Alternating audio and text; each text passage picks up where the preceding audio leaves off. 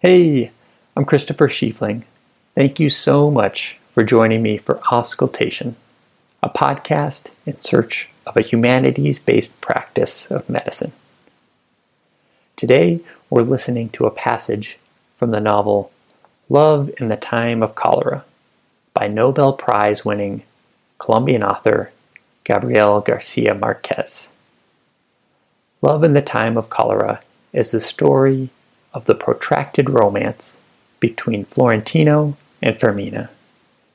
When Fermina breaks off their adolescent flirting and marries another, Florentino, like all hopeless romantics, vows to wait for her. And he does. He waits, and he waits, and he waits. For over 50 years he waits. After the two have lived separate and rather distinct lives, Fermina's husband dies, and the 70-year-old Florentino renews their courtship. As you'd expect with a septuagenarian protagonist, the aging body is a prevalent theme.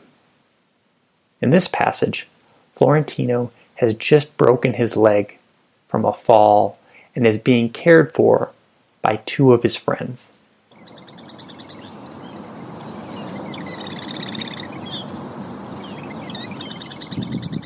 Leona Cassiani helped him to bathe and to change his pajamas every other day.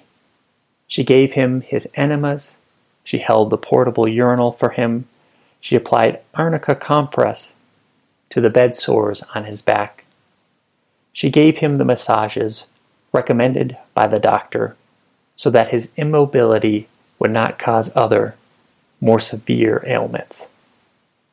On Saturdays and Sundays, she was relieved by America Vicuña, who was to receive her teaching degree in December of that year. It did not seem possible that this could be the same man. This man handled front and back by two women who just a few months earlier had made him tremble with love, and who now soaped him above his waist and below, and dried him with towels of Egyptian cotton, and massaged his entire body, while he did not emit a single sigh of passion. Leona Cassiani thought it was the prelude to death. America Vicuña attributed it to a hidden cause whose intricacies she could not decipher. He alone knew the truth, and it had its own name. In any case, it was unfair. They suffered more in serving him than he did in being so well served.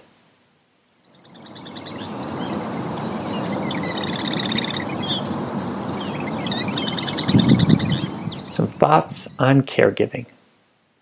Caregivers are the people who help with the day-to-day needs of those who need assistance with things such as managing finances, to preparing meals, to bathing, to getting dressed. Caregiving is essential and grossly underrecognized and underappreciated work. Typically, caregivers are wives or daughters who are uncompensated despite working an average of 20 hours a week. They usually have no formal healthcare training, and their work amounts to an average of $56,000 per year per patient of unpaid labor. These caregivers make up what is known as the invisible workforce. In addition to the fiscal cost, caregiving also takes an emotional and physical toll, with an increased risk of depression, declining health, and even mortality. And the more distressed caregivers are, the worse off the patient. However, the United States health system gives little attention to this group. Medicare only offers minimal and transient caregiver support. And as the hosts of the Jerry Powell podcast frequently complain, the most common electronic medical records do not even have a place to identify the caregiver. Florentino's caregivers are highly representative of their peers. They are both women, neither has formal healthcare training, and neither are paid for their work. Additionally, America is juggling caregiving with earning her teaching degree.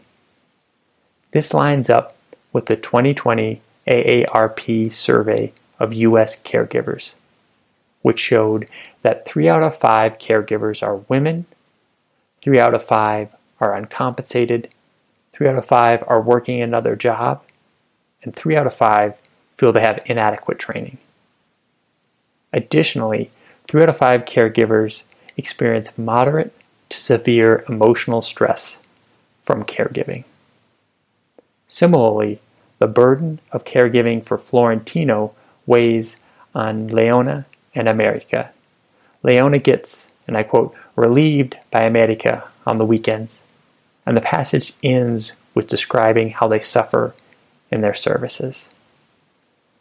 This passage also highlights the incredible intimacy of caregiving.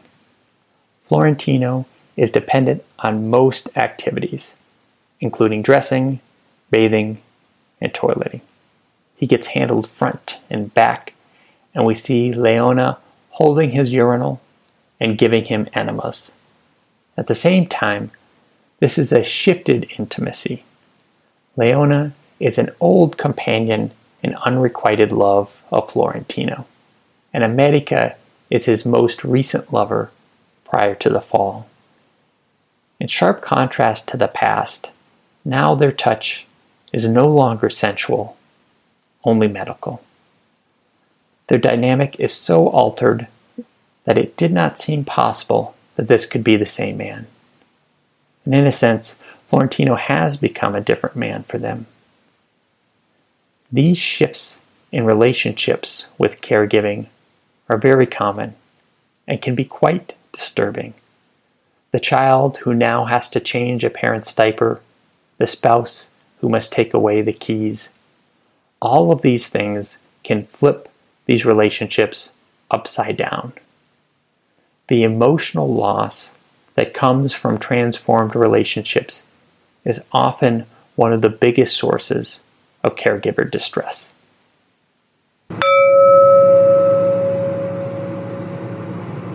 On a separate note, here are some of my favorite quotes on caring. They don't care how much you know until they know how much you care. Teddy Roosevelt. Be careful what you set your heart upon, for it will surely be yours. James Baldwin. America's healthcare system is neither healthy, caring, nor a system. Walter Cronkite. From caring comes courage. Lao Tzu. The secret of the care of the patient is in caring for the patient. Dr. Francis Peabody.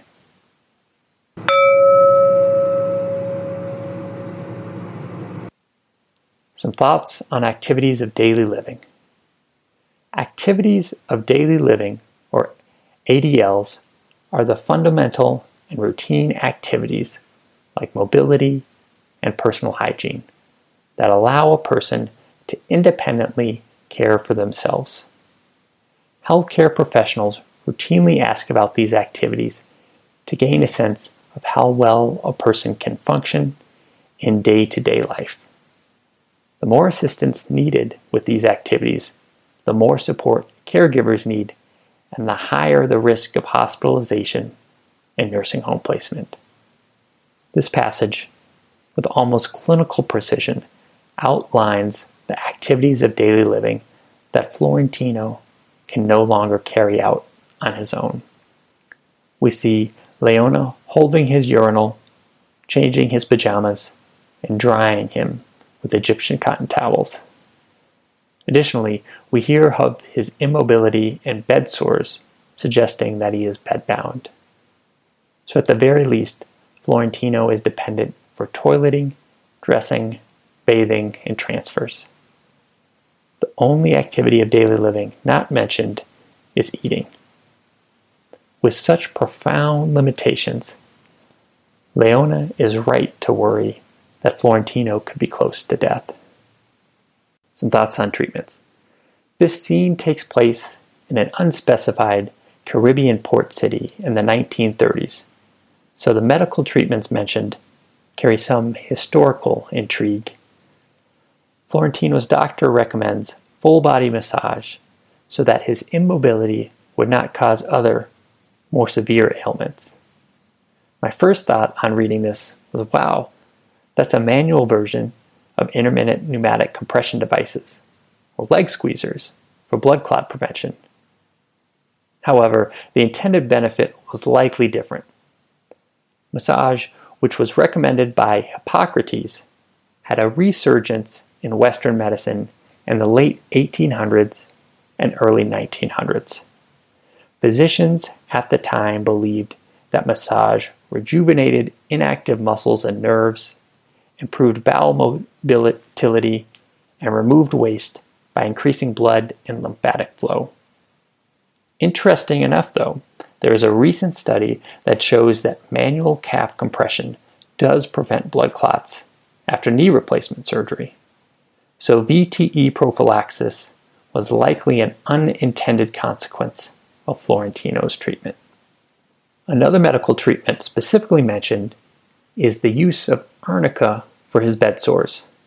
Arnica, or wolfsbane, is a small yellow flower which is related to sunflowers and is used for its anti-inflammatory and antibacterial properties. According to Sloan Kettering's website on herbal remedies, there are some studies that topical arnica can help with arthritis. And there are laboratory studies demonstrating an in vitro antibacterial effect, though there are no human studies to this effect. Some final thoughts. As caregivers are so often under-recognized, it is refreshing to hear Marquez's vivid depiction of Leona and America's work. Listening to this passage highlights both the importance and the challenges of caregiving. It encourages us to open our eyes to the caregivers in our patients' shadows.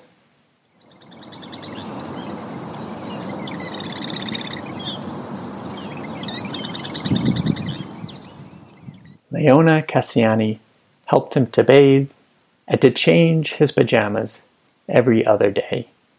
She gave him his enemas, she held the portable urinal for him, she applied arnica compress to the bed sores on his back.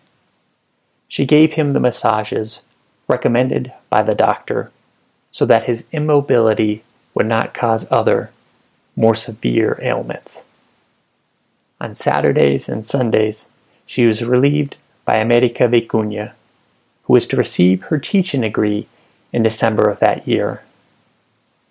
It did not seem possible that this could be the same man. This man handled front and back by two women who just a few months earlier had made him tremble with love, and who now soaped him above his waist and below, and dried him with towels of Egyptian cotton and massaged his entire body while he did not emit a single sigh of passion. Leona Cassiani thought it was the prelude to death. America Vicuña attributed it to a hidden cause whose intricacies she could not decipher. He alone knew the truth, and it had its own name. In any case, it was unfair. They suffered more in serving him than he did in being so well served.